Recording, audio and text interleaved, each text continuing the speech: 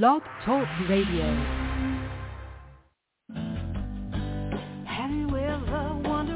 Welcome to MindShifters Radio with the Forgiveness Doctor, Dr. Michael Ryce. I'm Jeannie Ryce, your co-host.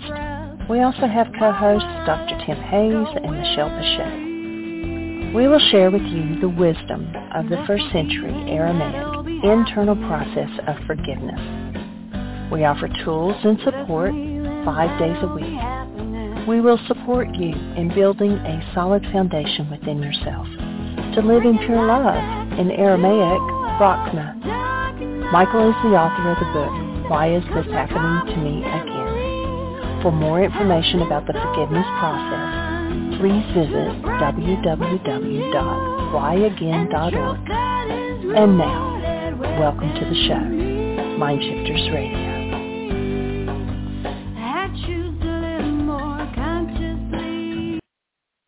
Hello and welcome to MindShifters Radio. I'm Tim Hayes. I'm your host for the first hour, and today is Tuesday, July 25th, 2023. As always, we're grateful to everyone who's choosing to join us here today, whether you're listening live or through the archives, as we spend another couple of hours teaching and supporting people in using some of the most powerful, effective, efficient, and accessible tools I've ever encountered. These tools are available absolutely free through the tireless efforts of Dr. Michael and Jeanie Ryce on the website at whyagain.org.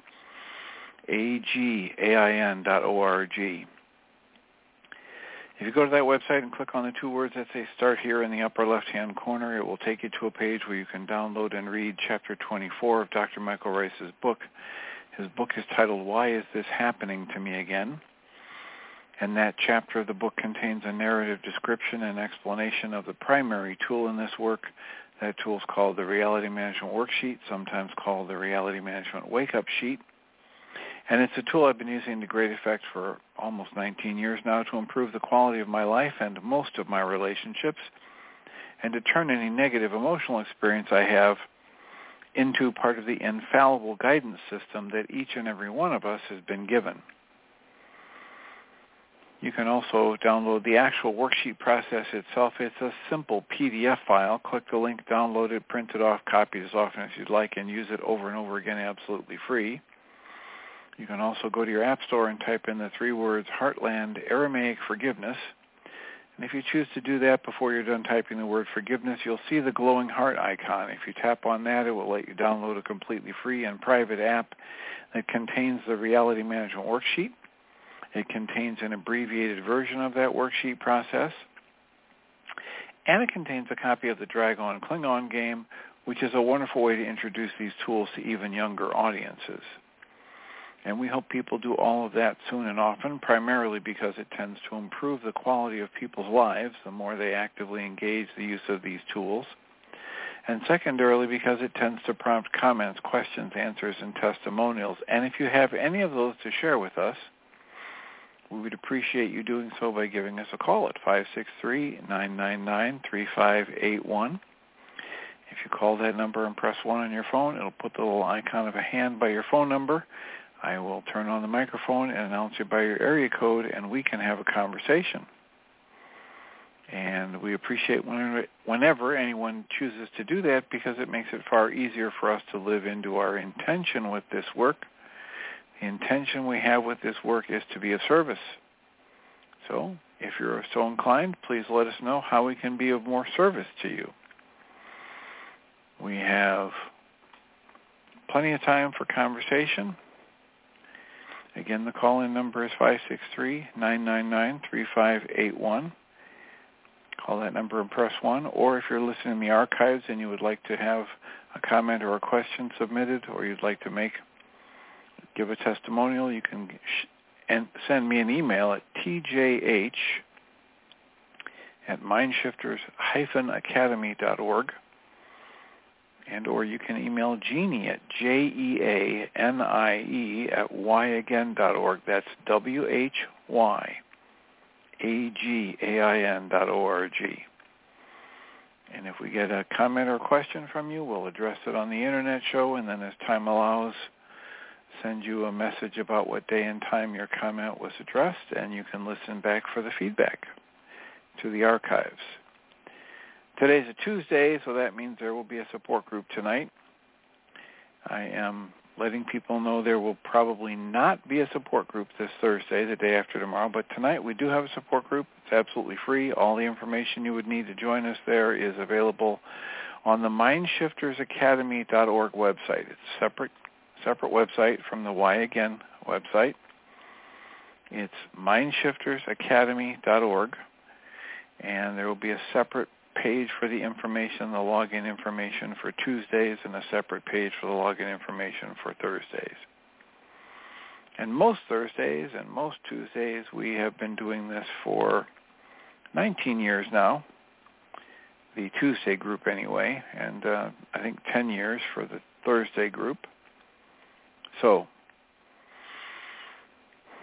please either join us, feel free to join us tonight, or pass that information along to somebody you think might benefit from that information. And again, it's available at MindShiftersAcademy.org website. So, if no one raises a hand, we will probably go back into the lessons, the essays we were reading from A Walk in the Physical book by Christian Sundberg. And the last essay we were reading was titled Becoming Comfortable with Uncertainty. And since that is such a hot topic and so difficult for so many of us in the Western world to even wrap our minds around, how is it possible that uncertainty is something I could become comfortable with? How is it possible that uncertainty doesn't instantly produce fear? If you think about it, most of us have been trained to believe that we are afraid of the unknown.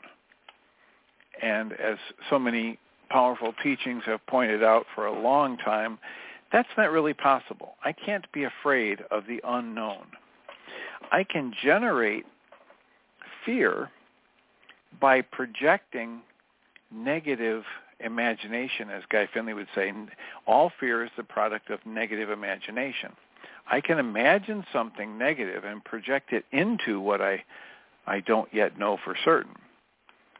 And yet, I can't possibly be afraid of what I don't know about. Because if I project positives into the unknown, I don't generate fear. I generate excitement. I generate anticipation. I generate excited anticipation, thrills,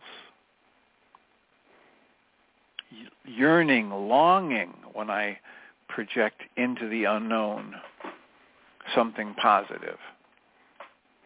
So the question becomes, how is it even possible to be generating comfort in the face of uncertainty? And this essay reads, become at ease with the state of not knowing.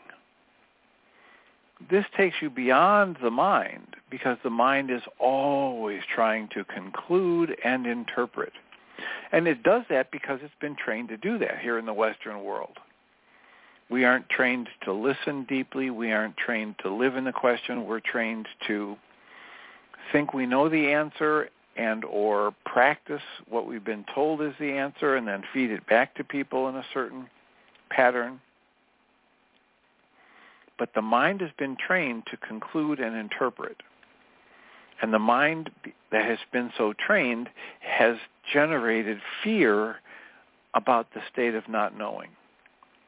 You have already gone beyond the mind when you can be at ease without knowing.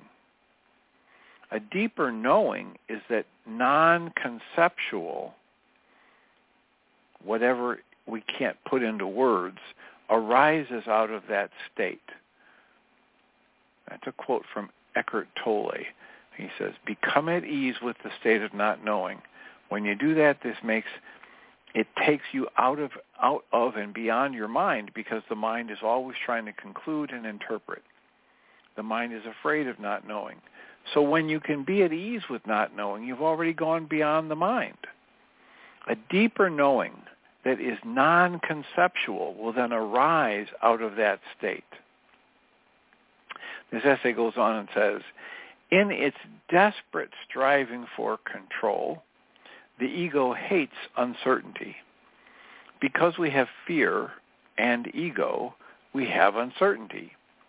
But the uncertainty that can occur within this veiled experience of this rigorous physical universe, that uncertainty is actually taking place within the larger context of spirit, and that is built on the law of love.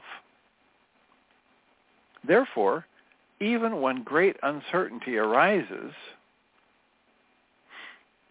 we need not fear it.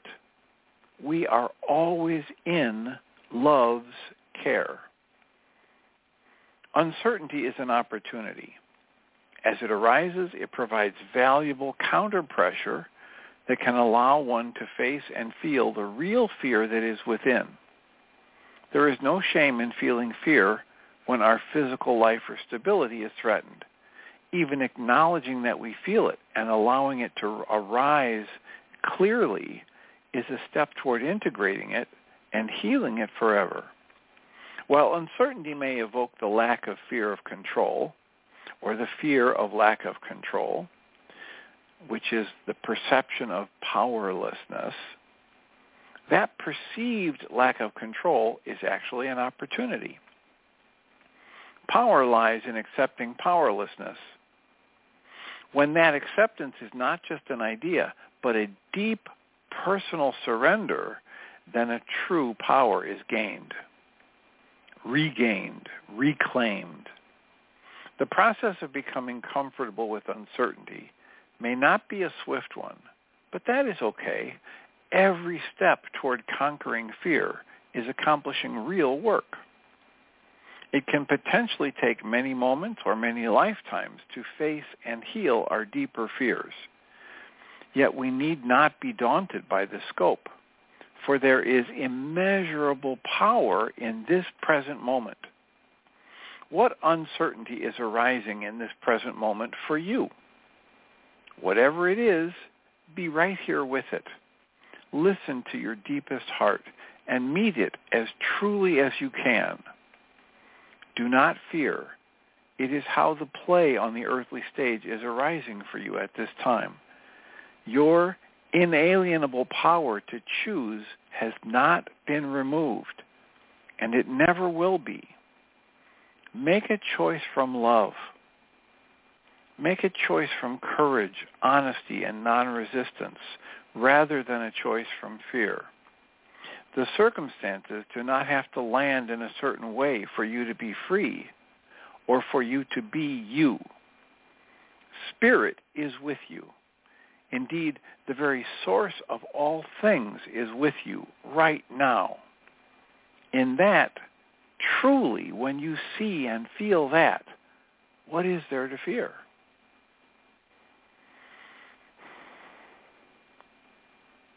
So, the goal, the invitation, the target is to become comfortable with uncertainty. As Rilke would say, to learn to live in the question without demanding an answer.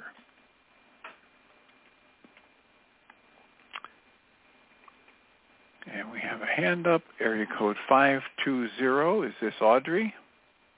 Yes, it is. Welcome. Dr. Tim, I cannot, and yet I can, believe the synchronicity. I have been dealing with a decision to move from my mobile home to independent living. I did all my homework, and this past Saturday, I went to speak with them, and we got down to a question, and it's why am I afraid? And I go, oh my goodness. And the answer was, I'm afraid of the unknown. And here you are talking about the unknown. What I did was I took out my 5-process reality worksheet. I worked through it, and then I just let it go because I was experiencing a level of peace. And the next day, the answer came to me. And I'm going to go into independent living.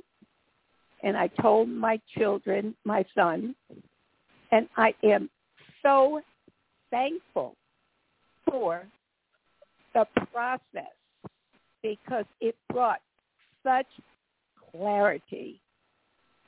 And thank you. Sometimes I'm in awe of the synchronicity. And here it is that you're talking about unknown.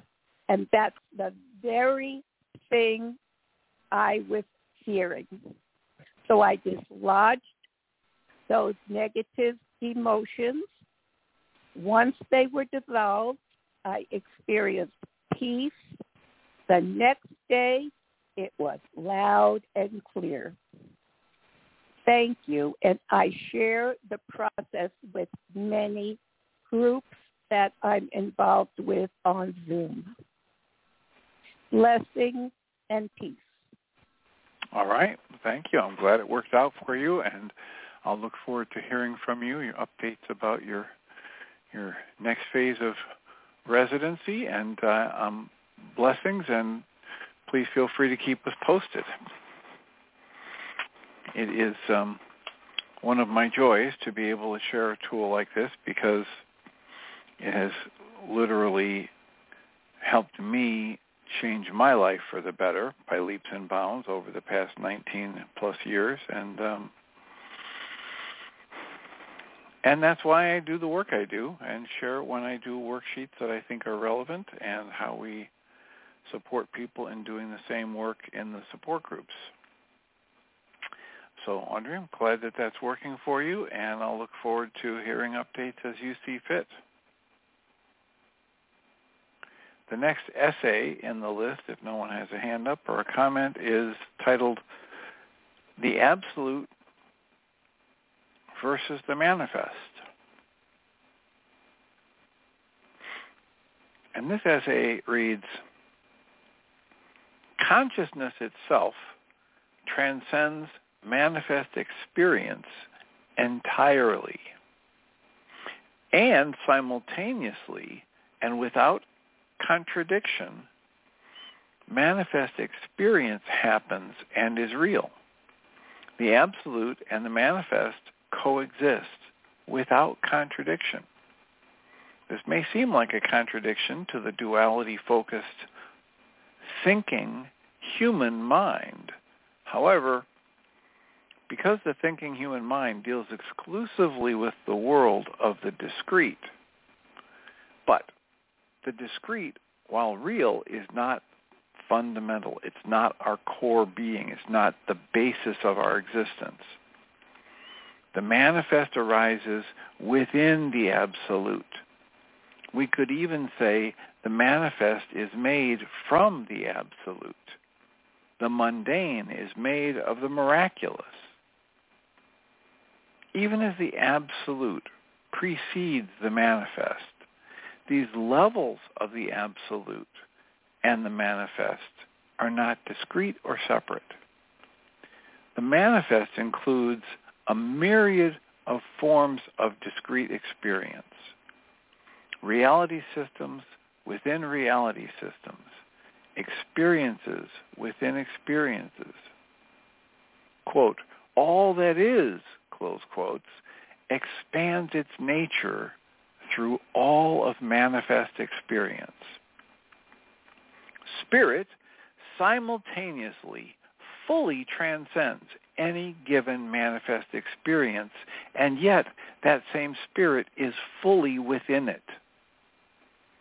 In very crude, dualistic terms, some manifest experiences or realities are experienced as, quote, closer, close quotes, vibrationally speaking, closer to the source, and others are experienced as, quote, farther, close quotes. Yet, simultaneously, the spirit can never be far from itself, just as the wave can never be far from the ocean. The human mind, conditioned by duality, tends to think in spectrums as if they were absolutes, and yet they are not. Beingness is richer and more complex than that. And what we crudely try to partition as the absolute and the manifest are not separate. They are one thing. This is another way to talk about what we read about in a previous essay, where it talked about how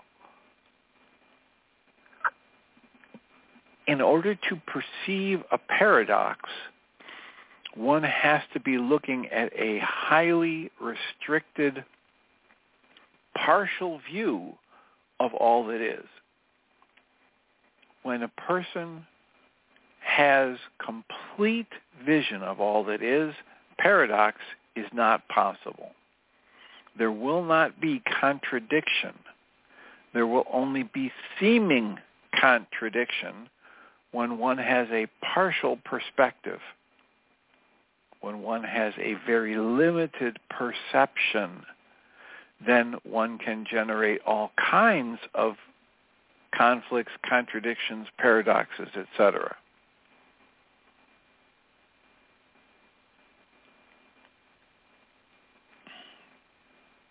But when we step into knowing things at deeper and deeper levels, beyond just the highly restrictive input of the five senses, we experience the totality of life, and there will be no contradictions. There will be no paradoxes. There will be no battles between one part or another. It's just a flow of life.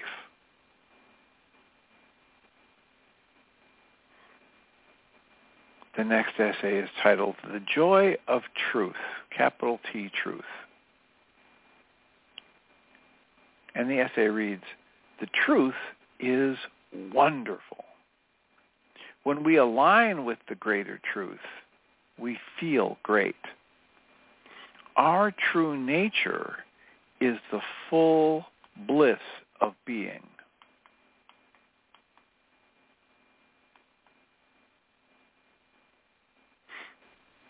And so that bliss shines forth when we are not separating ourselves from it by being associated with thoughts, beliefs, or self-perceptions that do not align with its loving, connected, free, and creative nature.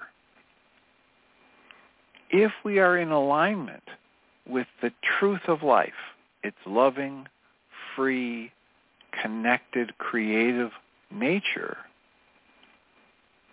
then we feel great. We really know we are connected. We really know we are free. And we feel great. When we really know that we are creative and powerful, we feel great. We feel great not just because these are nice ideas, but because vibrationally within consciousness space, they are a move closer to the truth of who we really are. When we see the truth, you know it. When we feel the truth, it feels right. If an idea doesn't feel right, it either isn't the truth or it simply conflicts with our current beliefs, or perhaps both. Spirit rejoices in the truth of what is. The human personality struggles within the illusion of separation because separation is not a natural fundamental part of who the experiencer of the personality really is. Because in truth, there is no separation. In what is actually true, there is absolutely nothing to fear ever. If in any given moment we are not feeling that, it means we are associating with something that is not the ultimate truth. The truth is more wonderful than anything that can be said with words. Follow your deepest joy and you will know the truth. So there's a lot in there. The joy of truth, the essence of, I think one of the more powerful ways I heard this was in the book, Jesus, My Autobiography. And in that book, it spoke so clearly about how our internal guidance system is our emotional state. And if we create a thought pattern, a belief, a pattern of activity that leaves us feeling a negative emotion, it lets us know. It instantly gives us that instant feedback that we're headed in the wrong direction. If we have a set of thoughts, if we take some actions, if we speak some words, and they leave us feeling loving or positive emotions, we know we're headed in the right direction. When you know the whole truth, capital W-H-O-L-E, you will have joy. You will be joyful. You'll be in the flow of life because you'll be seeing the miracle of life expressing in, through, as, and around you moment to moment. You'll see yourself as a part of that flow. The next essay is titled, Yo, Have Fun. And the essay reads, on one hand, you take life too seriously. On the other hand, you don't take play seriously enough. This is a quote from Seth. And the essay reads, images and form are simply the tools and toys of creation. Physical life is like a highly realistic and specialized game environment. You are not only allowed to play in it, you are encouraged to do so. Fun is worth having for fun's sake. The spirit is playful. Seriousness and fear are not native to what we are. On the other hand, fun, creativity, joy, expressiveness, spontaneity, and excitement are native to what we are, to what you are at your essence. So when we have fun, we're better able to sense what we really are. When we are acting in joy, others automatically are reminded of the joy in their own being. In this way, having fun itself is a form of service. When we act in free joy, and when we follow the excitement that is within us, wherever it may lead, we are aligning, that is, aligning with the deeper power that has given rise to this whole experience of form, form being existence in the physical realm. In other words, acting in joy and excitement is more than just fun. It is powerful. It is the power of creation. It is the clear evidence that creation is expanding in the moment.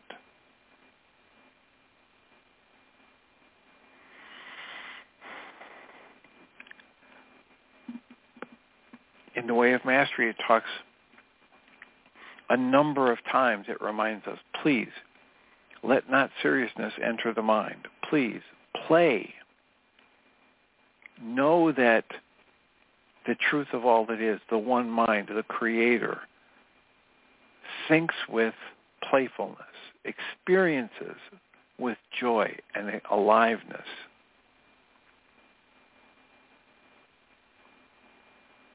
Let not seriousness answer or enter the mind.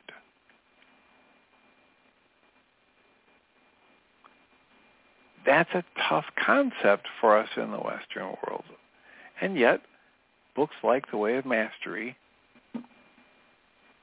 think it is so important that they spend big chunks of chapters trying to bring that point home, trying to give us the motivation to explore it for ourselves, trying to give us ways to observe what is the impact of taking ourselves or our thoughts or our belief systems too seriously.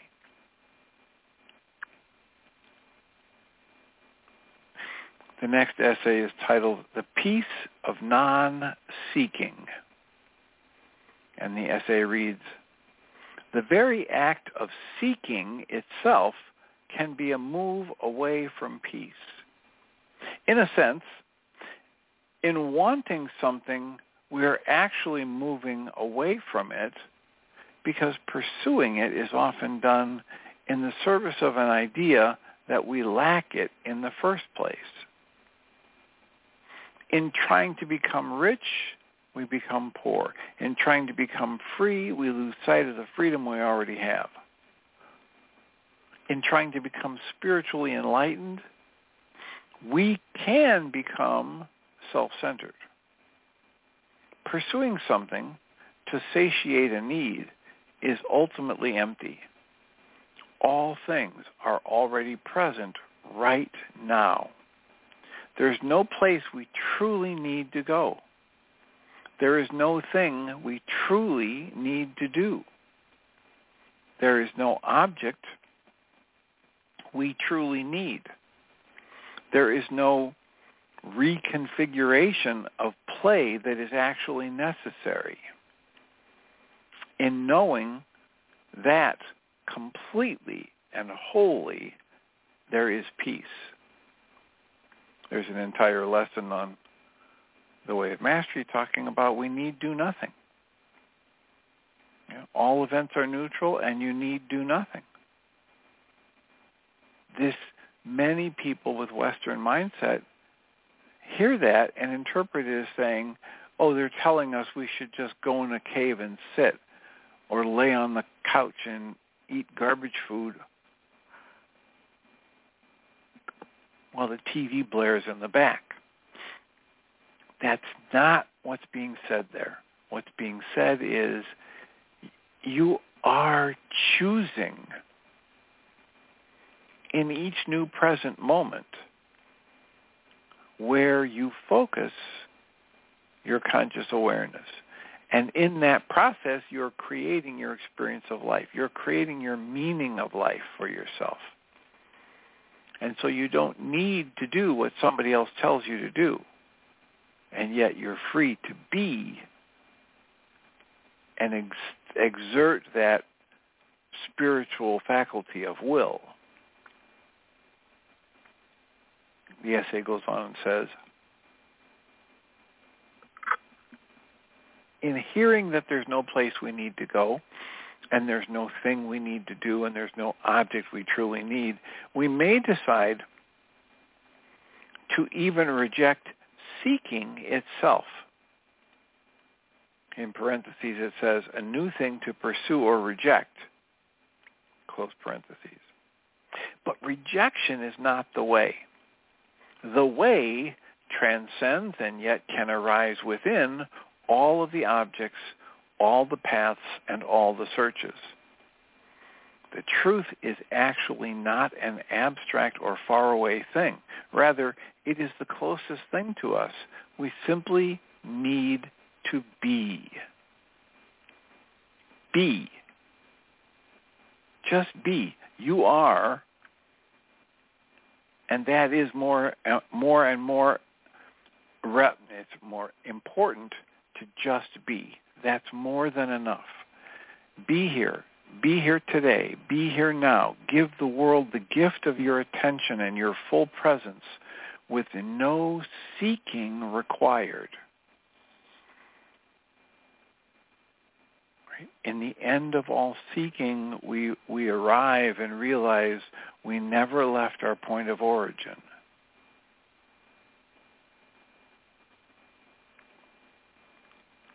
There is a way to experience life that understands each of us is creating our own meaning. Each of us is creating our own experience of life in each new present moment.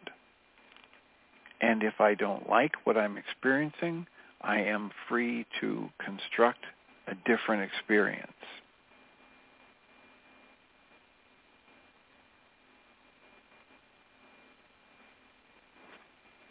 The strange thing, I think, is that for the Western mind, it begins to think that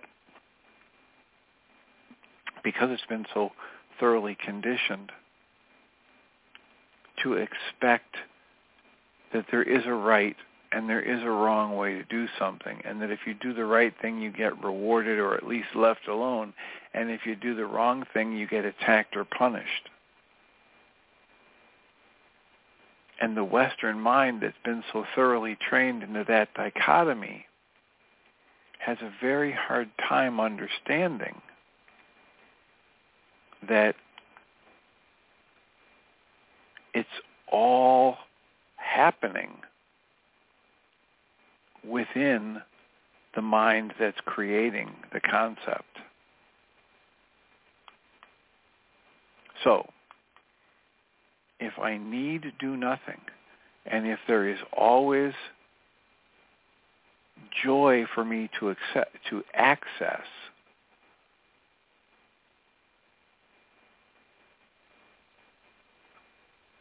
I need, in order to get to that level, I need to be able to question a whole panoply of beliefs that have been programmed into me.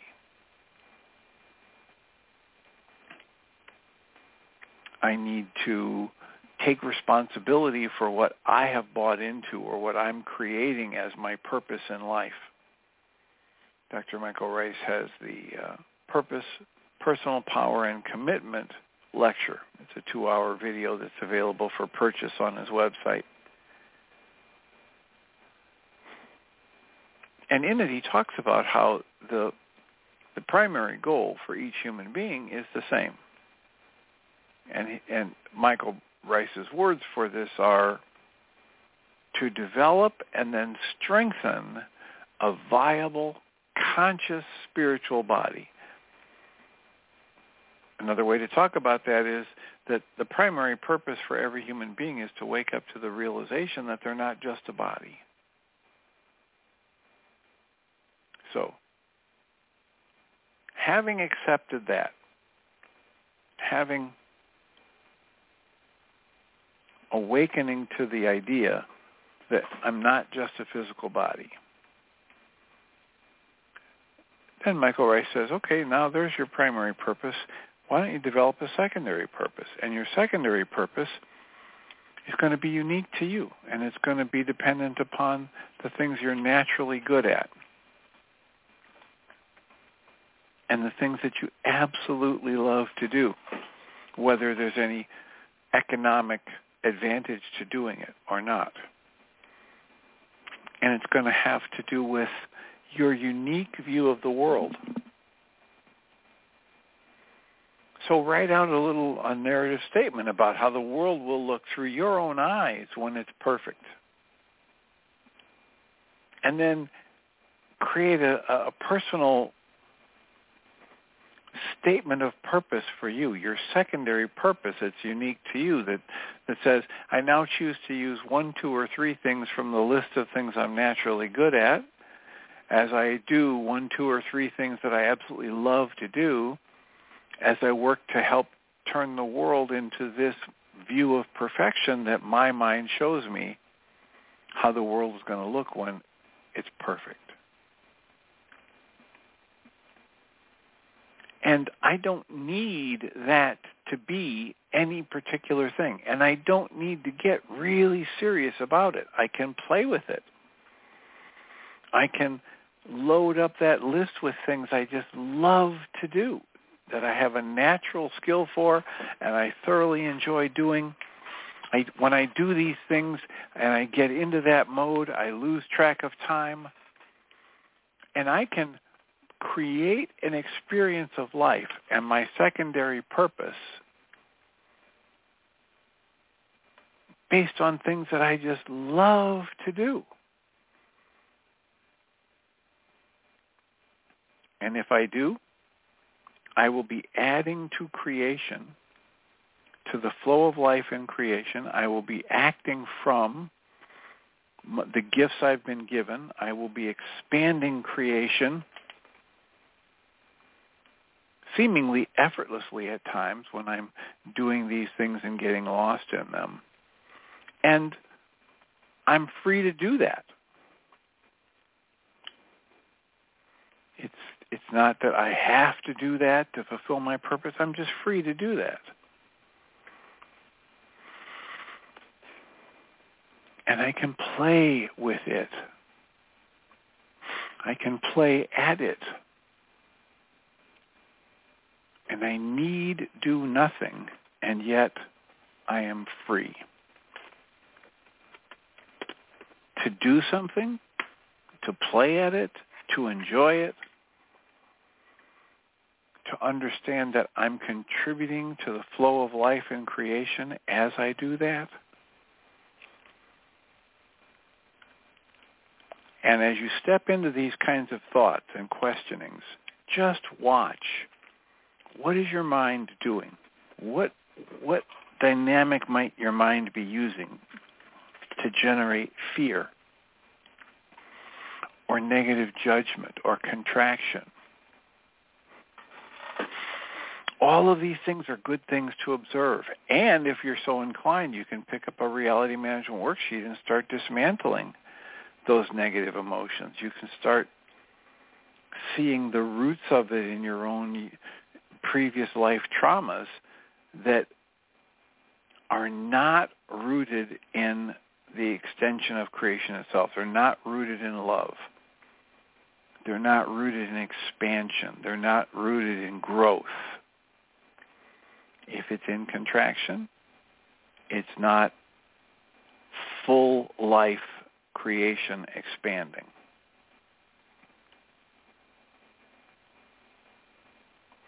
So our call-in number is 563-999-3581. If you call that number and press 1, we can have a conversation. How is this landing for you? What would be of service? How can we be more of service to you today? Whether that is to discuss the worksheet process or the relevance of these essays or anything else we've talked about in the 12 and a half years that we've been doing this internet show, which over the years is now being called a podcast. But 563-999-3581.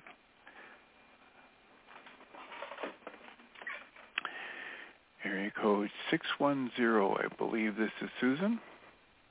Hi, Dr. Tim. Good talks. Along those lines, but seemingly unrelated at the moment, I've been reading about this Australian biologist named Jeremy Griffith. Have you heard of him? No. Okay. All of a sudden, he seemed to have gotten onto some sort of a feed I got. And the comments underneath were so compelling that I thought I better check him out. Is it about the lecture he gave? Yes, about he gave meaning this, of life? And about becoming free, because that is who we actually are. We are like, he talks about this tribe somewhere on an island off Africa or something, bonobos, small chimpanzee-like beasts who live in a totally peaceable, loving, communal existence. And he said their configuration of DNA or genetic makeup is 99% like ours. And he said, we are actually very much like these creatures, but we've forgotten it, and he gives a convoluted reason why we've gotten to fighting with each other and disagreeing and getting into conflicts. And he said, the answer to all this is just to remember we are like these people. Now, I haven't read, he's published a huge book. The big part of the title is something to like freedom, but there's more to it. And I thought, I've got to get this book. And then I thought, wait a minute, maybe I better do a little more research before getting yet another book. So I read a lot of things on the internet about him. And what I kept finding is he keeps saying, this is the answer. This is the answer. We are innocent. We are free, which is what you're saying and what we've been reading. But what he lacks, to my mind, is the tools. At one point, he finally admits that it's going to take several generations. Now that we've realized we're okay, it's going to take several generations for us to find our way back there. But I kept thinking to myself, how? But how do we do it? How do we do it? And I had this notion that I ought to put him in touch with Michael Ryce. If they would really get into a discussion, Michael could say, hey, we can speed up the process because I've got the tools to get people to where you know that we are. And then one big red flag in there that may or may not be any bother at all. He is Australian, so his understanding of our political system, for instance, might be worse, but he really rags on the whole left-wing liberal kind of thinking, saying that it actually takes people's freedom away. We're so caught up in political correctness and so forth that we're kind of paralyzed. He's got a point there, but I mean, I think he just throws out all the good about liberal thinking along with the bad, and I don't want to even get into that. But I wondered if you had heard of him, and I've been meaning to ask you, but since you haven't, Jeremy Griffith. Well, I think I didn't connect it with that name, but I believe that I've listened to that lecture you're talking about because it was put out there as this is the answer. And essentially, right. It's he's relating that he has discovered basically the antidote to thinking of original sin, right? The idea that we are so, that our true nature is violent, etc. He's saying, no, that's not true. It's just a misunderstanding. And so I have listened to that lecture. Okay. And I had the same, thought about you, is that it's when he goes negative on, anyone or anything as a political party, et cetera, that he's missed the boat. Yeah. And that's what happens for any of us when we engage in. I just finished talking about how I think that the Jesus, My Autobiography book said it very succinctly. My guidance system is my emotions. And if I'm generating a negative emotional state, a tightness, a tension, a contraction, that's my indication that I'm misapplying my mind energy in the moment. Mm-hmm. Yeah. And so it doesn't matter whether you're a liberal who's angry at the conservatives or vice versa, that's a misapplication of your mind energy in that moment, according to that more fundamental guidance system. Mm-hmm. Good. It's amazing that you... And the way that makes sense to me is the idea that, our research shows when we're operating from, Michael Ryce would say, hostility or fear, either one, it distorts our perception. We get a myopic view. Right. And we aren't seeing the whole picture. Right. And if you're a trial attorney, that you want the witness for the opposing side to be in hostility or fear when you're cross-examining them, because you know that's when they're going to make mistakes. Right. That's true. So it's not a matter of nothing ever needs to be done. It's a matter of, if I'm operating from hostility or fear, whatever my perception tells me needs to be done is going to be a very, very limited conclusion based on a tiny, tiny bit of the experience of life in that moment. And I'm not going to grow. I'm not going to expand. I'm not going to choose love. I'm not going to extend love in that moment if I'm operating from hostility or fear.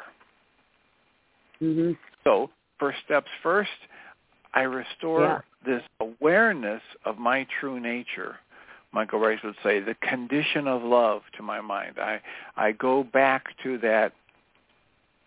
TOPCAP is my acronym for it. Total, perfect, conscious, active, present love. You are already total, perfect, active, present love. You're just not conscious of it when you're using your conscious awareness to focus on the bits and pieces of existence and generate a negative conclusion and a negative emotion. Mm-hmm. But you can't ever be separated from your source. That's the teaching of this work. You are and you remain as you were created to be, is the Way of Mastery's way of talking about it. Mm-hmm. You can't ever be separated from the forces that gave rise to you. You can, however, operate from the dream of separation and be led to believe falsely that you're not part of the one mind, that you're not part of all creation. And in that operation from that dream of separation, you suffer. You slumber in your suffering. You create a dream of separation. You create a fantasy of being bad or wrong or being punished. But the truth of your life is you're part of the one mind. You're part of creation. And if you can restore your awareness to that, then whatever perception you generate from that has a much higher probability of being closer to the truth, the absolute truth of life and who and what you are. And then, as Krishnamurti would say, when you see the false as the false and the truth for what it is, and you let the truth of life act on you, then you just act in a flow in response to that, and everything goes better. And there's no thought involved. There's just the flow of creation. There's action that flows from the truth of life is just part of the extension of that loving energy of life. Well, so I was just left thinking that the guy needs to find out about the tools. Because he's got his clinkers.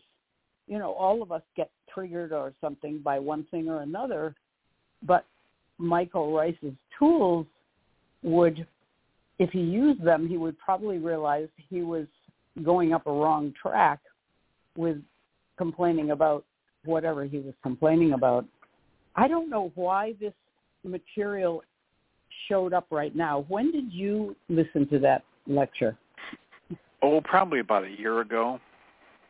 Oh, it was that long. All of a sudden, it was in my feed, and I was reading all the comments like, this is it, you know, and I've always thought the tools were, as far as we could, you know, if we really use them, that's the way to get to the critical mass that Michael Ryce is always talking about, tipping enough of us over to the other side that the rest of us follow. It's such an encouraging idea.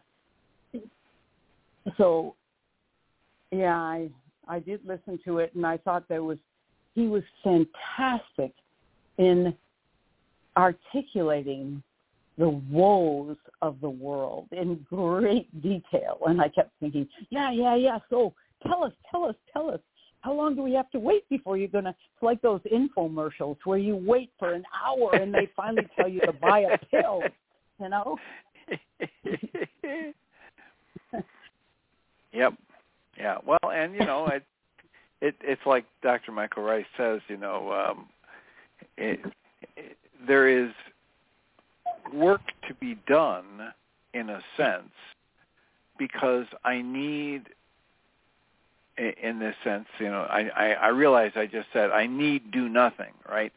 And yet I know. I'm already operating from all of this conditioning and these negative beliefs. And so if I want to be free of that, I've got to be willing to let go of them. I've got to undo the ways in which I cling to that and that passion or obsession with knowing or being right. I've got to find a way to move past that. Otherwise, as Guy Finley would say, it's just this mechanical level of mind that just keeps churning.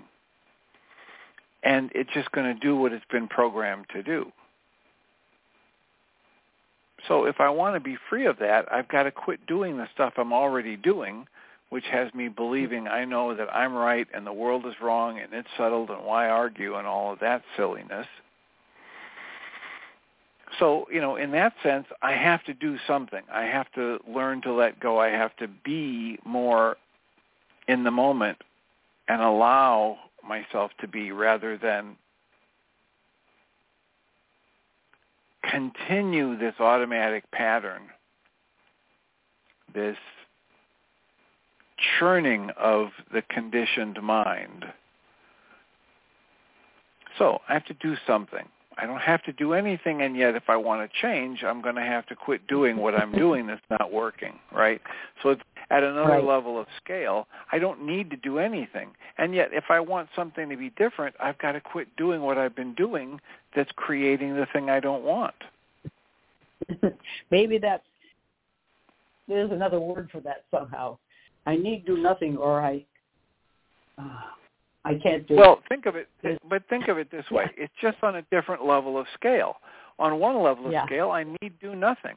At another level of scale, if I keep doing something and expecting different results, that doesn't make any sense. That's what they call insanity. Yep. And so if I keep churning away that I believe this and I need to be right and these people are wrong and they should be punished, if I keep pouring my mind energy into that pattern of thoughts, I'm going to keep getting the results that I say I don't want. If I want, so at a different level of scale, if I want something to be different, I have to change what I'm doing that's creating the very thing I say I don't want. Well, if you can do a true doing nothing, then what bubbles up is desire. And then you find your secondary purpose out of that. But it's out of a kind of looseness. You always talk about breathe and soften. I've been telling my grandson to do that because he gets so tense about things. Let's breathe and just soften. And he says, oh, that helps. And then I taught him about the Predivan thing, and he says, you know, just hearing that helps. I feel it helping me in my body. What a kid. You know, he's 18. But it is a kind of doing nothing, which is something. Anyway, we're just getting all fouled up now, but I understand what you're saying, I think. Yeah, I agree. It is a kind of a doing something that is a doing a nothing. And that's, you know, that's the problem with our words, right? Our words are so limited. And that's why we're all of this that we're talking about is at a level of experience that goes beyond words. Yeah. So I realize that we've expended our hour, so thank you so much for your question here at the end. I will mute you so you can listen into the second hour. I will remind us all that we come from love. We're made of the stuff we call love. We actually are love, and everything else is false. And I'll welcome Jeanie Ryce. Thank you, Dr. Tim. You're quite welcome, and sir. Have a wonderful day. Thank you. Welcome, everybody, to the second hour of MindShifters Radio. And today is Tuesday, July the 25th, 2023. call-in number is 563-999-3581 and press 1, and that puts you into queue to talk to us. And we would love to hear your comments and questions because that makes this your show. We'll give Michael a moment to dial in, and I'll just remind everybody that Thursday, day after tomorrow, is the book club, which meets the second and fourth Thursday of every month. So that's coming up. I think they're doing chapter 7 this week of the book. And then on the third and fifth Thursdays, if there is a fifth Thursday, if there's not, it'll just be on the third Thursday, they're doing A Course in Miracles. And so the next one of those is going to be on August the 17th. And they'll be doing the Name of God is My Inheritance. And I'm not sure how much longer after that it will be going, but we do know that it'll go until August the 17th. And then we've also got the MindShifters and Still Point Breathing that you can be part of. And we also have the self-study, and that is growing. There's a lot more people that are becoming involved in that and doing that and working on their own and improving what's going on for them. At this time, I will welcome Michael. We're getting lots of awesome feedback from people who are doing the Codependence Intensive. It's just fabulous. A couple of people here calling in on the show, and the changes that are happening are just monumental. Had a gentleman call yesterday that just started doing it, and it's just opening such stuff up for him that he's just like uncovered one nugget after a nugget from his childhood, that one thing in particular has just impacted his whole life. You know, been right there, just right in front of everything for several decades, almost 7 decades. And he's just deconstructing that stuff, putting it out of his life, and coming to new states of realization of who he is, which of course is the whole bottom line of this work, is the recovery of being, the recovery of the truth of who we are. And, you know, in 12-step programs, they talk about recovery, but it's recovery from disease. Here's a different recovery. We're looking to uncover and recover the truth of our humanness. Uncover meaning move the hostility, the fear, the rage, the guilt, the drama, the trauma out of physiology. You know, you can have things happening that in past situations would have sent you into a fit of rage, depression, pain. And when you get rid of the rage, the depression, the pain, those things happen, and it happened. It's just, well, it happened. That happened. There's a cute AGT video we were watching a few weeks ago, and there's a young girl about 13, and she went through a bit of a challenge. It was just so cute. She has this really thick Southern accent. She comes back out to do her musical piece on America's Got Talent, and her words as she's coming back out at 13 is just, well, that just happened. It was just really cute. And so stuff happens, but few people can separate what happens from what the mind brings into play and tricks us into thinking is part of the situation that's happening, when in fact it is set into activity, is triggered by what's going on in the world, but not by any stretch of the imagination caused by what's going on in the world. Once you realize that difference, then you realize you're in charge of it. You can throw it out. Right? Time to be done with this one. And so we're here to make the tools for doing that, the awareness of how that unfolds when you wake up. One of the chapters in the book is waking from the has-been. And the has-been is just the stuff in the mind that goes on and on and on and seems to be, it's so seamlessly integrated into the pain that the mind produces that it must be coming from the outside. It must be part of the event out there. My mind would never do that to me. And once you wake up to that one and clean it up, it's monumental. So Miss Jean, we have everybody in the phone queue with a hand up or anything happening in the chat room? We do have a hand up, and it's awesome. Let's say hi to the caller. I believe it's Miss Susan. Hi, Jeannie, Michael. Hey, good to hear your voice. We haven't heard from you in a few days. Okay. Well, you're hearing now. I was just awesome. talking to Dr. I'm glad you're glad. I was just talking to Dr. Tim about an interview I just heard and read a lot of hype and enthusiastic comments about a man who's a biologist from Australia named Jeremy Griffiths. And he's about our age, more or less ballpark. He is still in his 40s, alive. right? Right. So I wondered if you'd heard of him. No, I haven't. What's his interview about? What is it that he's saying? Well, I got really excited because there's a tremendous amount of hype out about him. He claims that we humans are basically innocent, but we've forgotten that. We've gotten into all kinds of conflict between our instincts and our intellect, as he puts it. He's written a book called Freedom, The End of the Human Condition. And he explains that we are basically like, there's a little tribe of chimpanzees somewhere in Africa named bonobo, and they live a completely loving communal life together. Right. The ideal just like life. real humans are supposed to. Real humans, exactly. And he says that's what we are. The interview goes on and on. Yeah, I know you agree. That's why I'm excited to tell you that I think you and he ought to meet, because you have the tools, because he tells us what the problem is.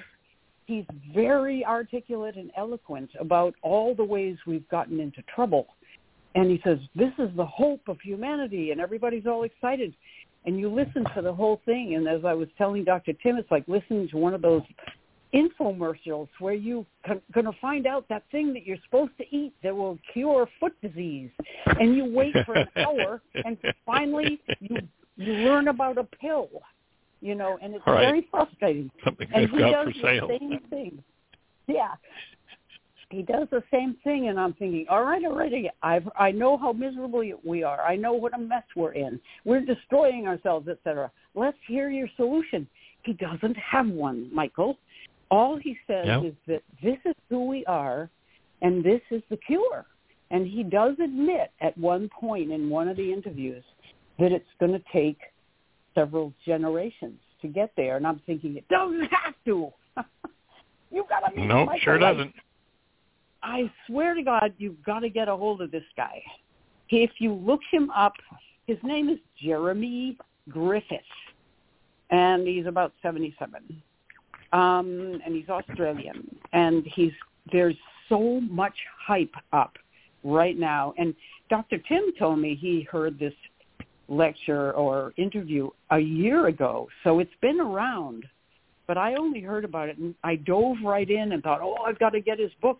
But the more I listened, and he has his own trigger things, and you're good. You say everybody has a trigger, okay. So he could learn a lot from you, and his visibility might just bump you way up where you ought to be, and you are among groups of people. But this, I know I'm going a little nuts, but Wikipedia has a lot on him. Where else? He has his own website, too. I can't find it right now. It doesn't matter. Whatever you look up will take you to that stuff. It's cool to hear that somebody from the world of biology is finally uncovering that conclusion. And yeah, and he says this is not religion, and this is not spiritual, and this is scientific. I say, who cares? We just need to get there. And right. And I would shift the focus a little bit from getting over being human to getting back to being human, because what we're seeing expressing in this world is not human. Yeah. hostility, this fear game that's going on. Right. Well, he's doing cool. Well, we'll look it up.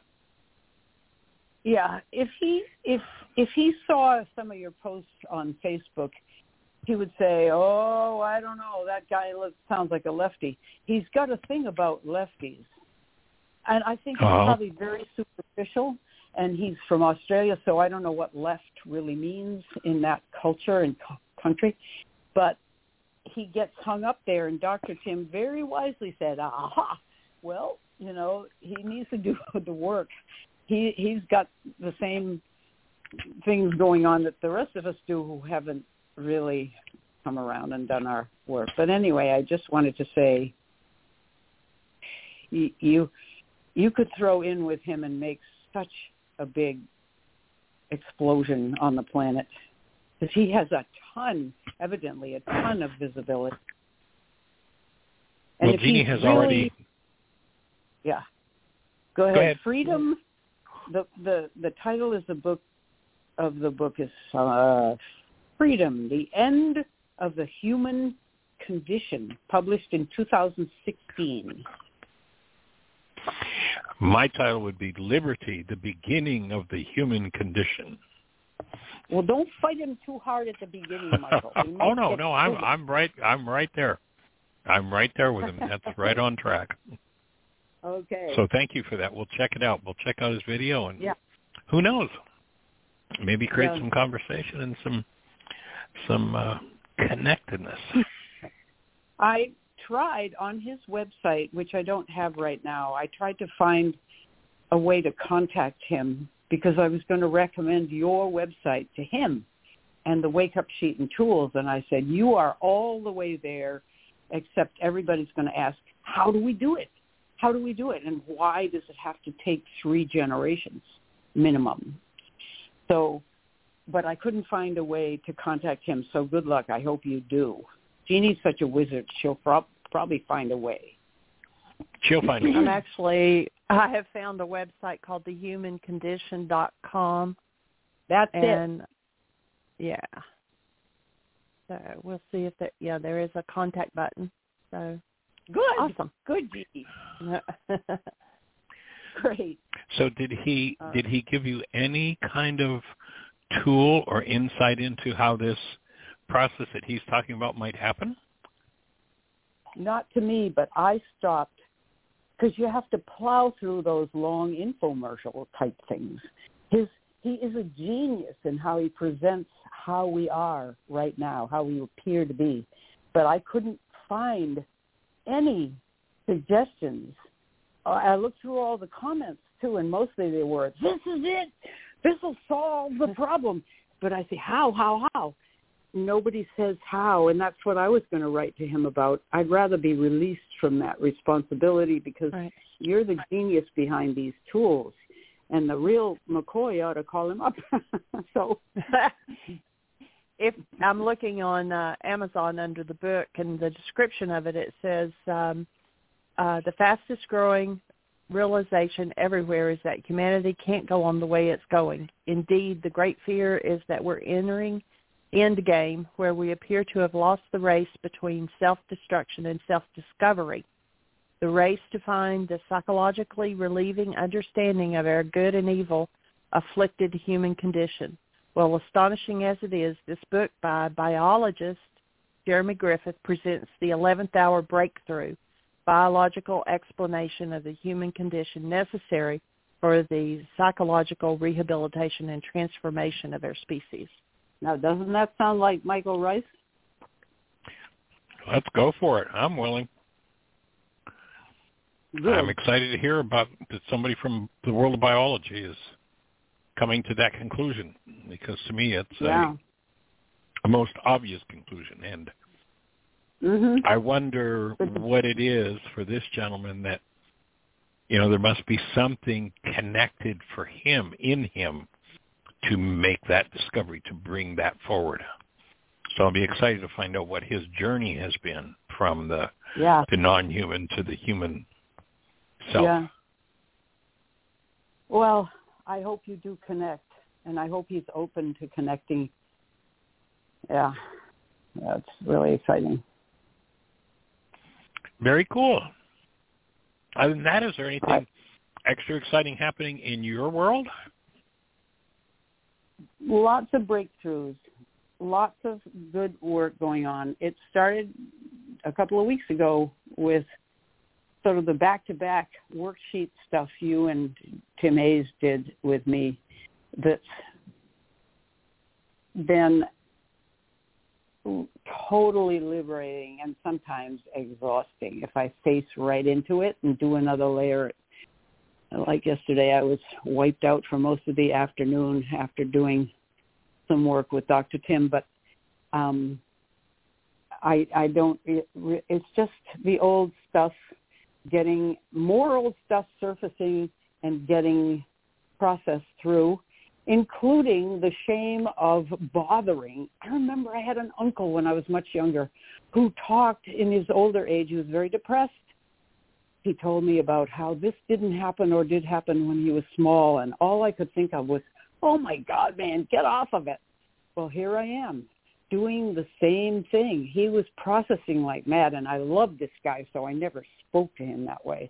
But I did wonder, isn't it kind of embarrassing to be going through these early memories that are pretty common to other people? What's the big deal that I'm moaning and groaning over this thing? So I've had to deal with embarrassment about that, hearing my mother's voice saying, oh, for heaven's sake, you're focusing too much on yourself, that sort of thing. It's been rich and really good. And at the same time, I've got Jacob and Michael. I have to confess, I have your link to that 3-hour thing. I have listened to it myself. And the more I listened, I just thought, Jacob's brain isn't set up to listen to this. And I probably shouldn't even make that judgment. But I'm in Al-Anon, and they always say, don't send literature, don't make suggestions. You're telling them that they're wrong and they're this and they're that. No matter if I make it a business deal, two levels. I don't think I have the right to do that, even though it's great stuff. And I don't think he is wired to listen to it. But I am sneaking the principles in when I talk to him just by using myself and some trouble I've been in to demonstrate or explain how I got out of something. And even that is really the Al-Anon people. I have a meeting this afternoon, and I'm a little nervous because I think they're going to say, whoa, you're off your lane again. You're in his lane. Get back in your own lane. So I haven't sent it to him. That's one thing. Well, my offering would be that there is a level on which that workshop's meant to talk to the brain. But more importantly, it's meant to talk to the soul. And it's the soul that will hear it. It's the soul that will start to make sense of it. Over the years, it's always amazed me how when somebody makes a connection to it, what their own internal genius does with it. And what I get, from what I've watched of what this young man has created in the music world and such, the genius that he has. And that's the part that, to me, it speaks to and awakens or strengthens. Well, that's very encouraging. It might just tip the scales, and I might dare to do it anyway. That's good. I can just say, this may not hit the mark, or it may. Do your best.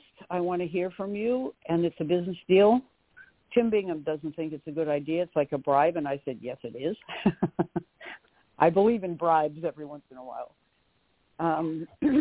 So maybe that's just a wrong word. It's an incentive. Let's put it that way. So that's a good thought.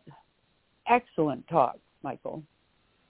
It's like oftentimes culmination of a lot of work you did. It comes together really well, and I love that you're introduced like a big shot instead of getting out there all by yourself. Well, oftentimes people hold back because, I can't influence them. Listen, The world is pounding into his brain every day. The world of electronics, his phone, his iPad, or his computer, they're pounding in on his brain day in, day out, day in, day out. The world of education is pounding into his brain all the time, trying to influence. You know, if he's a TV watcher, those commercials are pounding into his brain at every moment. The messages that come in from music are pounding into his brain with all kinds of craziness. And do we have a right to bring sanity to someone who's being pounded on like that all the time? I don't envy young people today. If they don't have the foundation, if they don't have the parenting that, you know, I mean, one of the games of the world as I see it is to make sure that parents are so unavailable that the children become available to the brainwashing. And so, you know, handing a child that's being pushed from every direction, emotionally, psychologically, sexually, from every direction, handing them something that gives them truth to stand with and hold on to and something to do about it, to me is just, yes, as a parent, as a grandparent, you have every right, because somebody's going to get a hold of that brain, and a lot of what's trying to reach into his brain, and sometimes with the most expert technology, is just plain flat out destructive. Okay, that's true. So that would be my take. As a concerned grandparent, you have every right to see if you can influence that young man. Good, thanks. That's good. My daughter had a really interesting insight, because Jacob, you know how he acts toward us if we don't give him money. He gets mean. And she said she and her Al-Anon group, they pointed out the fact that in his family of origin, his father was not the breadwinner. He did get jobs. He did very well here and there, but he wanted to make sure that his wife carried the burden of the household and the raising of the kids. So that's their model that they had. And he was, in some ways, just expecting to be taken care of. This is the father. So my daughter said he's also living with that paradigm or model, and it just helps to understand. He once told me, maybe I told you this, I said, Jake, we've been supporting you already. What's the deal? And he said, but I have to pull it out of you. You're stingy. I thought, whoa, you know, because we're not just throwing dollars at him. We're asking for him to meet us part way, not even halfway. But it's been ugly, because we've got this bipolar, unreliable brain going there too, which I've learned to not take personally and just wait it out, hold love, distance, wait till something cools off. Then there may be a mild little apology, or maybe nothing, but somehow we resume normal relating after a while. And I even think we're rewarding that kind of abuse because we don't call him on it, because it gets us into a terrible fight. It doesn't lead to anything but ugliness. So this is a tricky kid. So well, you know, when I listen to when I listen to you talking about what this gentleman Jeremy is doing, it's what he's talking about, the bipolar. You know, where are you going to go? Are you going to be human? You're going to be non-human. You're going to live in hostility, fear, manipulation. You're going to live as a human being. He calls it psychosis. I forgot to tell you. He says we are all in a mass psychosis. And whatever we use, I agree. That's what you're saying. Yeah. Yep. Boy, are you going to hit it off with this guy? Insanity. I mean, it's literally insanity when you think that love, the human being love, is conned into rage and fear and grief and pain and trauma and victimhood. It's insane. Yes, psychotic. Most of our world today is psychotic, literally. Well, You certainly are on the same wavelength as Jeremy Griffith. So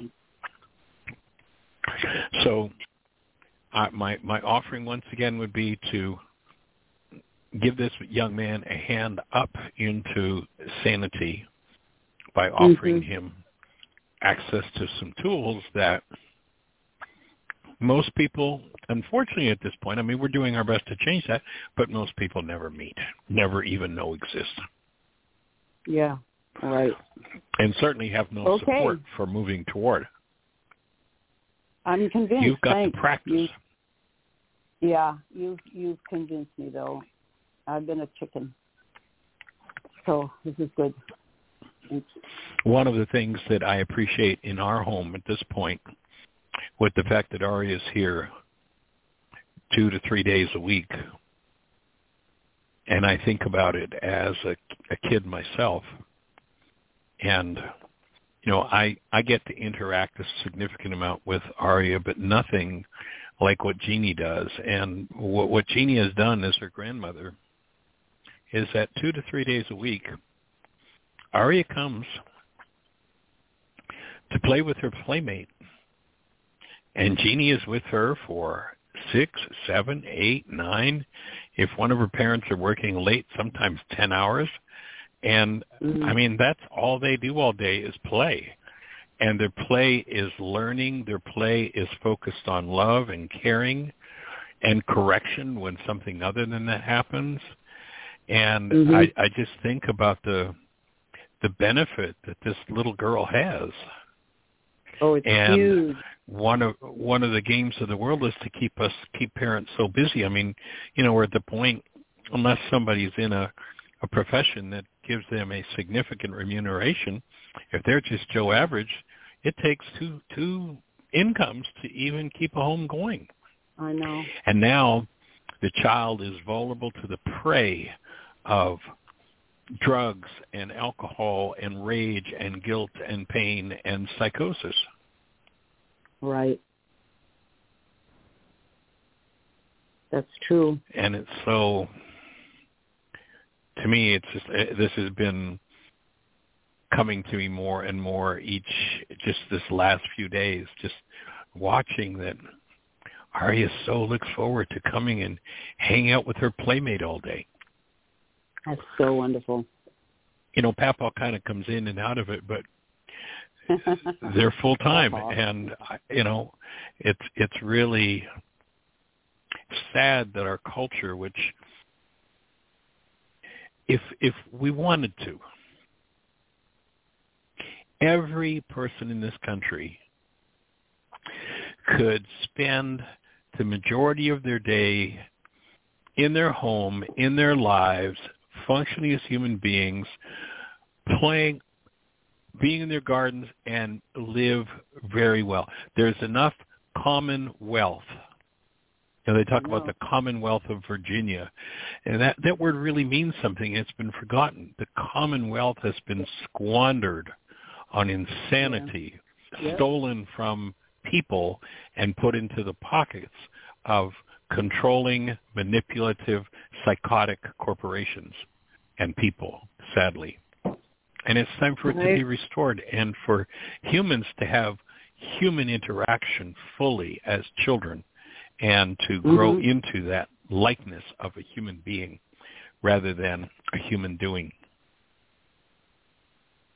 Yep. So thank you, Nini. Oh, yeah, and Jeannie, I have to hand it to you. I've done a lot of grandmothering myself, and you can get really pooped. I hope you have a ton of energy.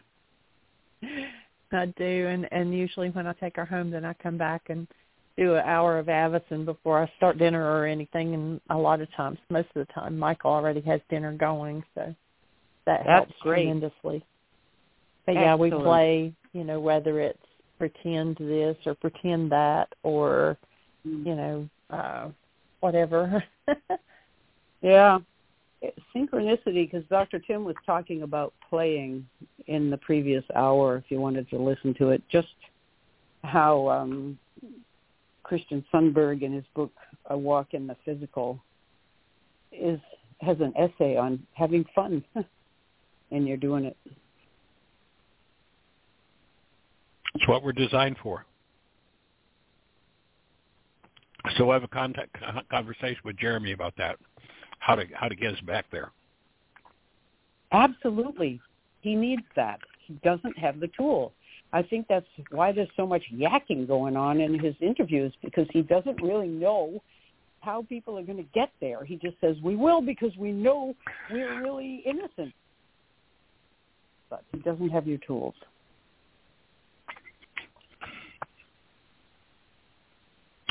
Well, thank you for informing us, and thank you for the care and concern that you have for those young men in your life, your son, your grandsons, and the gift of the work you do to benefit them is awesome. Thanks. I hope it does. With my younger grandboy, Jonathan's boy, he's got what they describe as relationship OCD, which means he'll fixate on someone, and then no matter what they say or do, he will question everything and feel terribly anxious because it wasn't exactly right, and it leaves him feeling unable to enjoy his life, is how he puts it.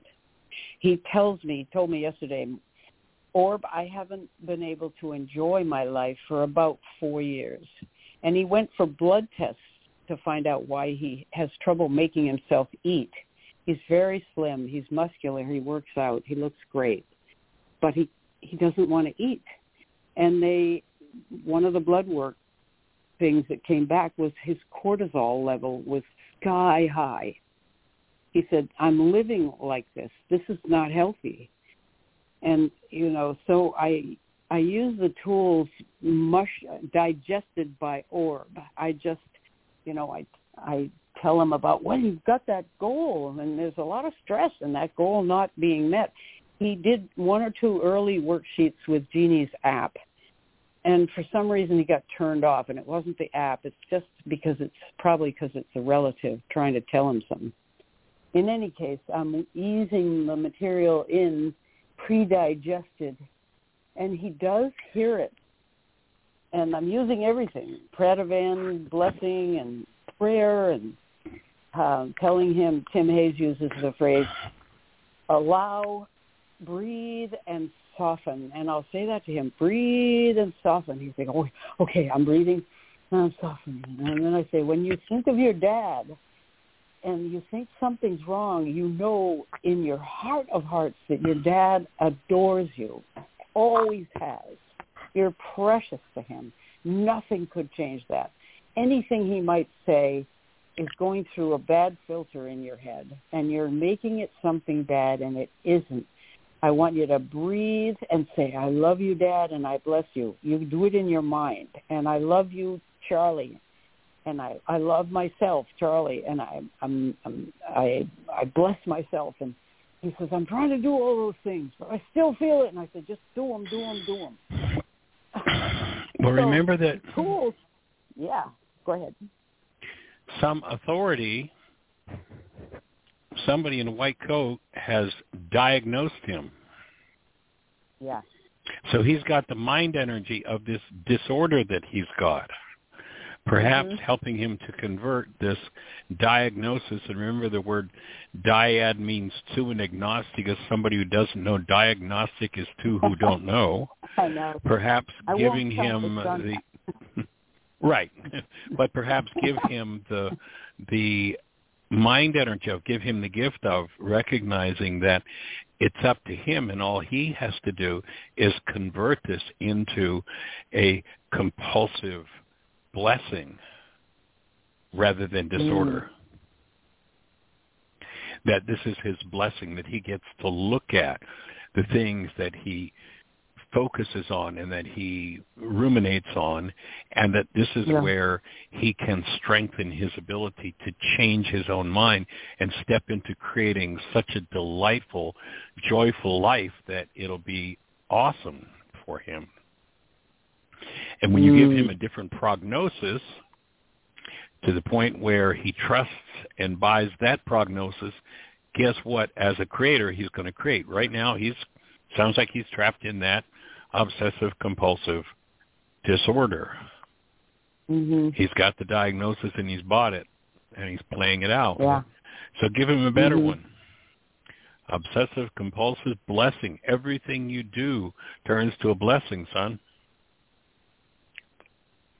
And when he gets that shift in mind energy, guess what will happen? He'll create everything as a blessing.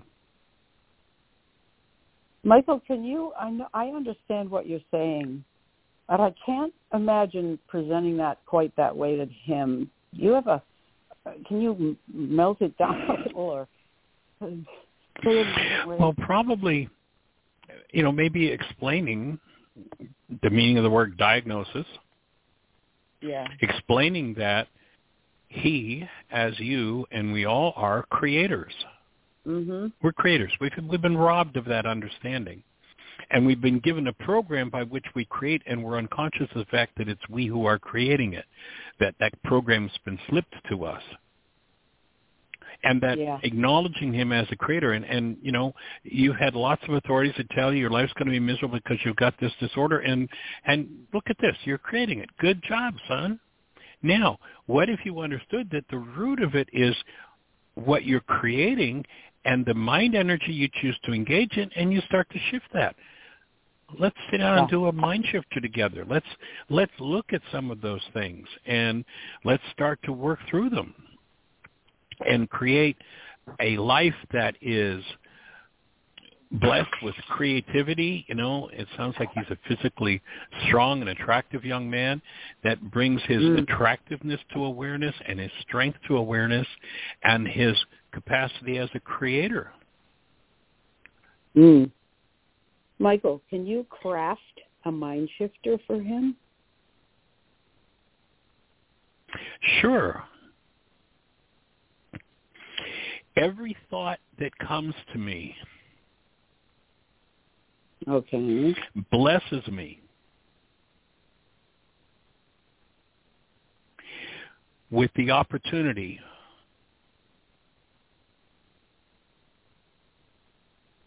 to upgrade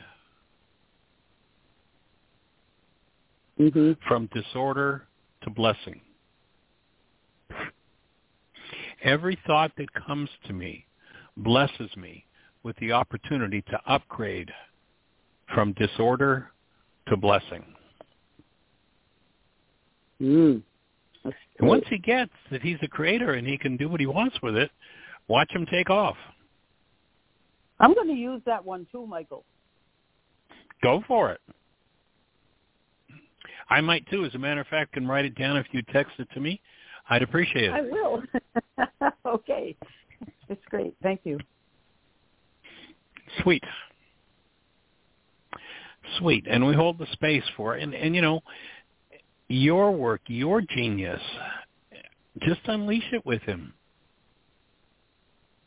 I do tell him, I said, I had massive anxiety from puberty until about 6 years ago when I started doing these wake-up sheets. And I get mad and I get upset and I obsess about things, but there's no comparison. The anxiety has physically walked out of my system. I don't have it at all, ever. Not in the early morning when I used to get it the worst, not during the day. It's beyond relapsability even. I feel solid in this. Boy, I better knock on wood. There you go. And what did you do to do that? You changed your mind. Yeah, with some help from my friends. Okay. Well, of course, that's what we're all here for. But the simple fact is, all you did was change your mind. Nothing else in your life is any different. You just changed your thinking about it. And when you can get the realization that that's all I've done. Gee, I get up in the morning and I don't think, oh, what terrible thing is going to happen today. I think, oh, I wonder what kind of blessing I'm going to be or what kind of blessing I'm going to get today. That's the difference between anxiety and a joyful life. That's all it is. That's the only difference between an angst kind of day and a sweet day of wonderment.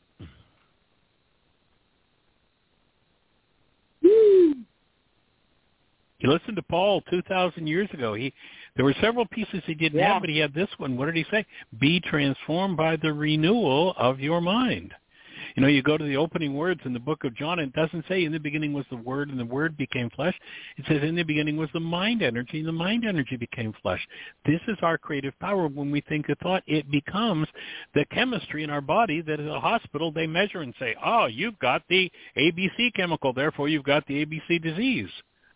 No, I've got the ABC thought, and I can change it.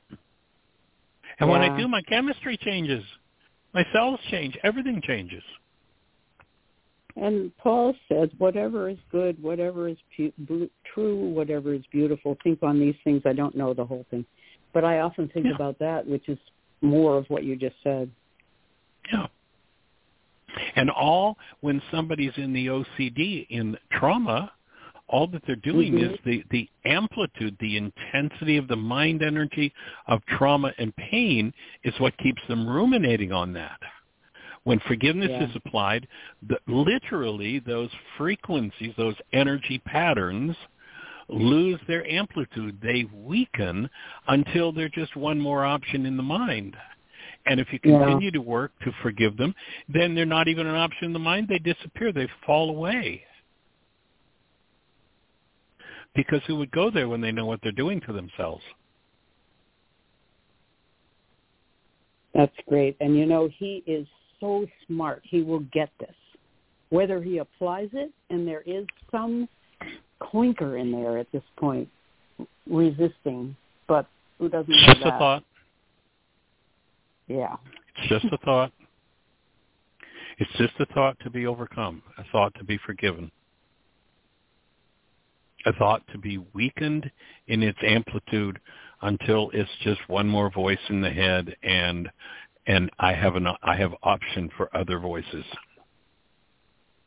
and other creative possibilities. And with the skills that you've shared with that he has, his hands, woodworking and such, sounds like a genius, much like Jacob. And we can just get that mind energy moving in the direction of conscious creation and human life. Maybe get him to listen to Jeremy. You know, Jeremy having that biological approach might just, sit and watch that with him. And, you know, here's a biologist that's telling us what we can do, and here's a 3-hour workshop on how to do it. Well, that's the trouble. There is no workshop on how to do it. That's where Michael Ryce comes in. Well, that's what I just said. There's a 3-hour workshop. Here's how to do it. Yeah. Oh, I see. I thought you were meaning that Jeremy had the workshop. That's what he doesn't have. No. Right. Well, we do. I know. The goal is just, the whole thing is just getting it into people's hands and having them hang around long enough. You know, I get really clear. I've gotten really clear that past the gate of their own compulsive rotary thinking on old family and cultural dynamics that people get stuck in. They have to get out of the gravity of those things and into the gravity of, oh, I'm a human being. I am love. I'm a creator. Oh, so I can create this differently rather than running the family pattern? Yes.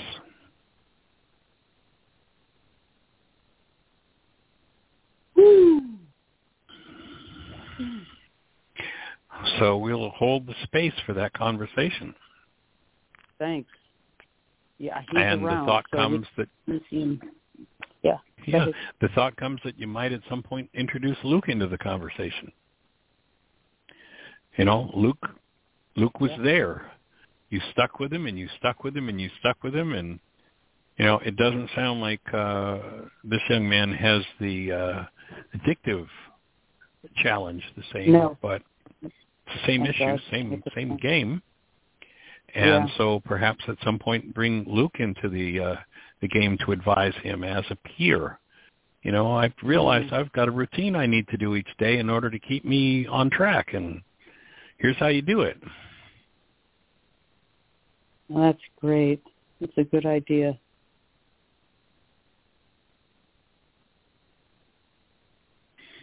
So we'd be holding the space for all three of those young men.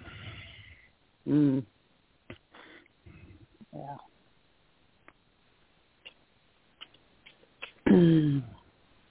Awesome. Well, any other thoughts for you? No, I ran out. Well, thanks for introducing Jeremy to us. We'll take a look. We'll watch his stuff and see what kind of opening we can create. That's exciting.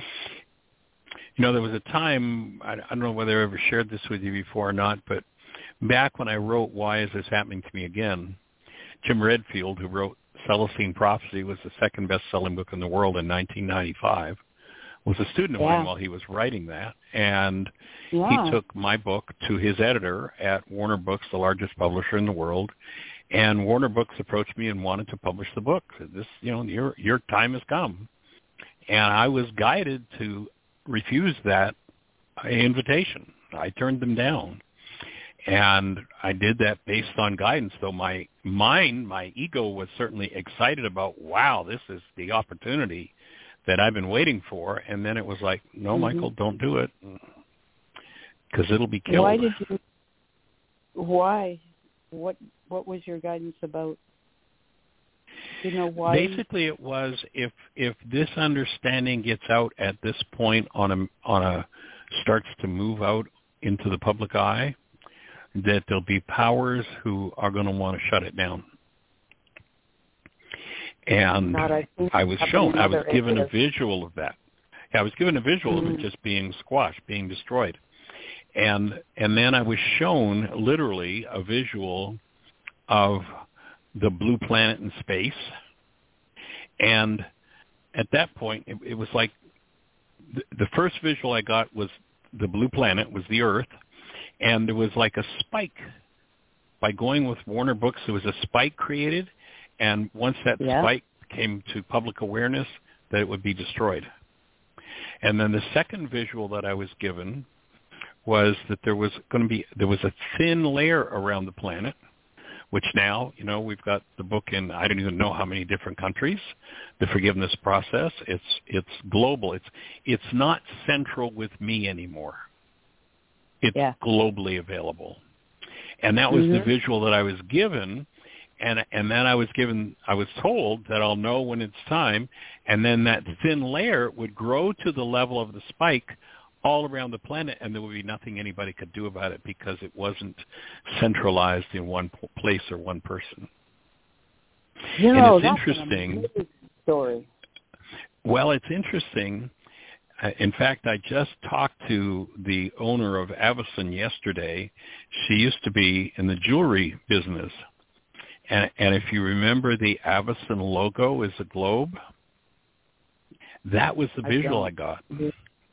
Well, if you look at any of that, I'll send you a copy of the Avison logo, and it was like, that's it. And she has it in a piece of jewelry. I talked to her about it yesterday. She's sending to me. I shared that story with her yesterday. That is so weird, Michael. And that's it. That is so weird. So it's like, well, another thing Dr. Tim was talking about is synchronicity, and Audrey came on and says, wow, you're talking about exactly what I'm thinking about, and I needed to hear that, and it's so good. It is, it happens. That's great. And synchronicity, if you read Celestine Prophecy with Jim Redfield, synchronicity was the focal point of Jim's book. I didn't remember that. I did read it a gazillion years ago, and I don't remember it at all. Yeah. Gosh, you know, Michael, that was a huge temptation for you to pass up. It was bigger than you could imagine. It was bigger than I could imagine. That was, I mean, you know, Jim was basically rolling in money at that point. I said, Michael, here it is. They want your book. And I just got such clear, don't go there, Michael. I mean, it was... Did you tell him that? Did I tell Jim that? No, Mike Bachman, or the author of the Celestine Prophecy. Is that his name? Jim Redfield. Yeah, Jim Redfield. Did you tell him? No, I never shared that with Jim. Is he still alive? At that point, he's around. Jim used to study with me. He lived in Birmingham, and when he was writing that, I actually, the first case of books that came out of Celestine Prophecy, he was in Birmingham. I was speaking in Pensacola, Florida. He got in his car and brought cases of the book down, and that was the first place he sold them, was at my workshop at Pensacola. And we put it out in our newsletter, and when we put the book, we have people all over the country. We put Celestine Prophecy out in our newsletter. All of a sudden, it started to sell all over the country, and that's what got Warner Books interested in Jim and got him the deal with Warner Books. It was the work we did with his book. But by that time, he made that introduction for me, and that was great. And it was kind of like he was past the point. He was bigger than that at that point. He was in orbit. Yeah, in orb. Yep. In orb. So. Oh my God! I just think that's an amazing story, and an amazing story of trusting your gut, your messages. What an amazing thing, and to see what the trajectory of our global misery is. Your global ministry is in there, but I mean to see how bad things. You didn't have any idea probably back then, but to see how long you had to wait and how desperate everybody had to become before it could get out there.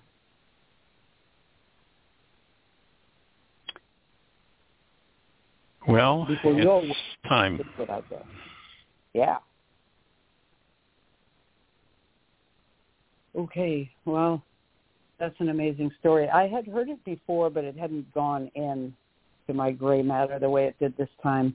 The restraint, the passing up of your innate non-human greed could have taken over, and it didn't. Yeah, I was already kind of at the point where, basically back then I was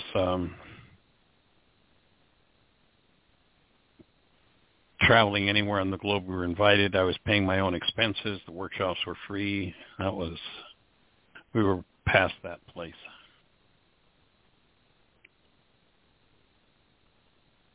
Knew what we were here to do. That's amazing. Been working on it for many, many, many lifetimes. Really? Is that how you see it Yep. now? Did you always see it that way? Oh. Mm-hmm. Yeah, it's something I've been aware of for a long time.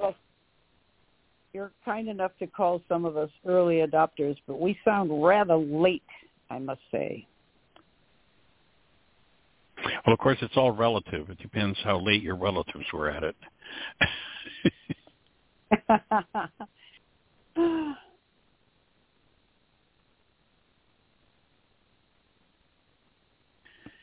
Anyway, it's an idea whose time has come, and we'll definitely be in touch with Jeremy and see what unfolds in that conversation.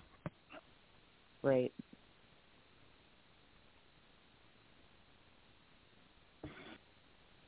Sweet.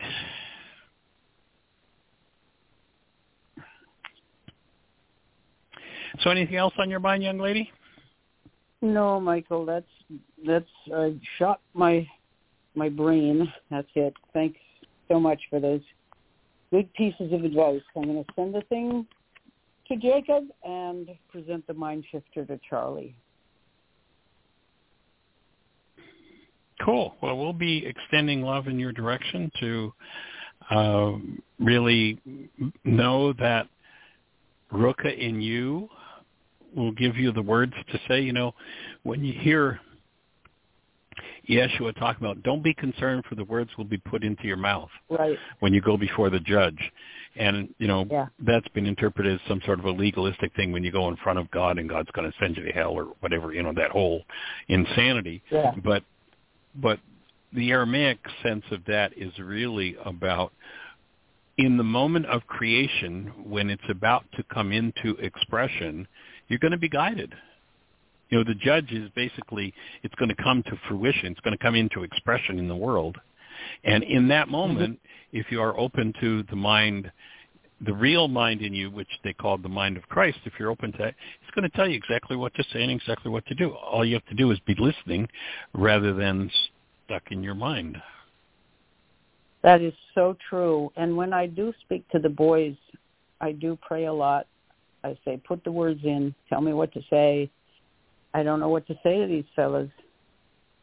So that's true. And Jonathan does that over his hands when he's about to operate. I've told you that, I think. He looks at his hands.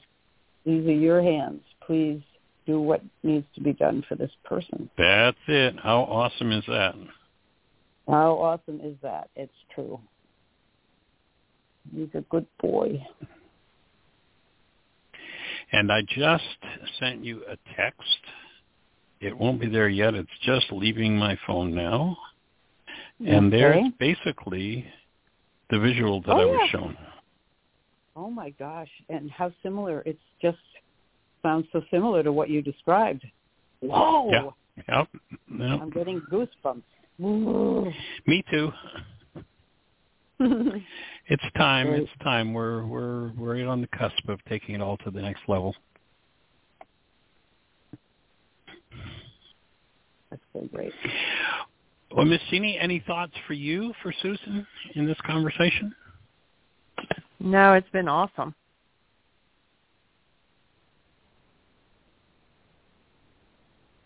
Oh, Jeanie, I had a teeny feedback. It may have been fixed. I went online to find Richard's responsibility communication letter, and there was a sample letter there, or guidelines. That's what it was, guidelines on how to write the letter.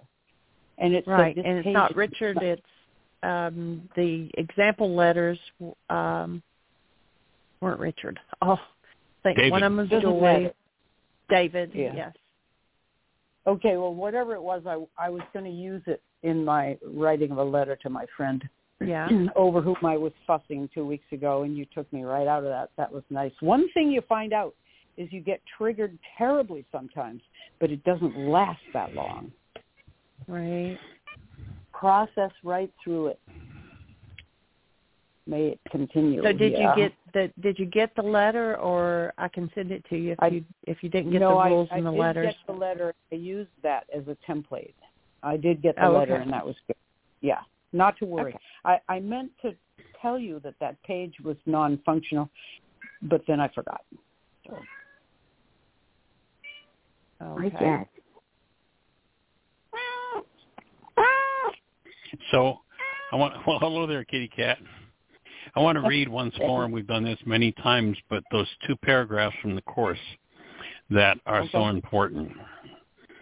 It would indeed, and this is for you as a teacher, it would indeed be strange if you were asked to go beyond all the symbols of the world a while, that is beyond words, forgetting them forever, but were asked to take a teaching function. You have need to use the symbols of the world a while, but be you not deceived by them as well. They do not stand for anything at all. And in your practicing, it is this thought that will release you from them. They, the words, become but means by which you can communicate in ways the world can understand, the non-human world, but which you recognize is not the unity where true communication can be found. Thus, what you need each day are intervals in which the learning of the world, the constructs of your mind's perception, words, become a transitory phase, a prison house from which you go out into the sunlight and forget the darkness. Here you understand the word, the name the Creator has given you, the one identity which all things share, the one acknowledgement of what is true.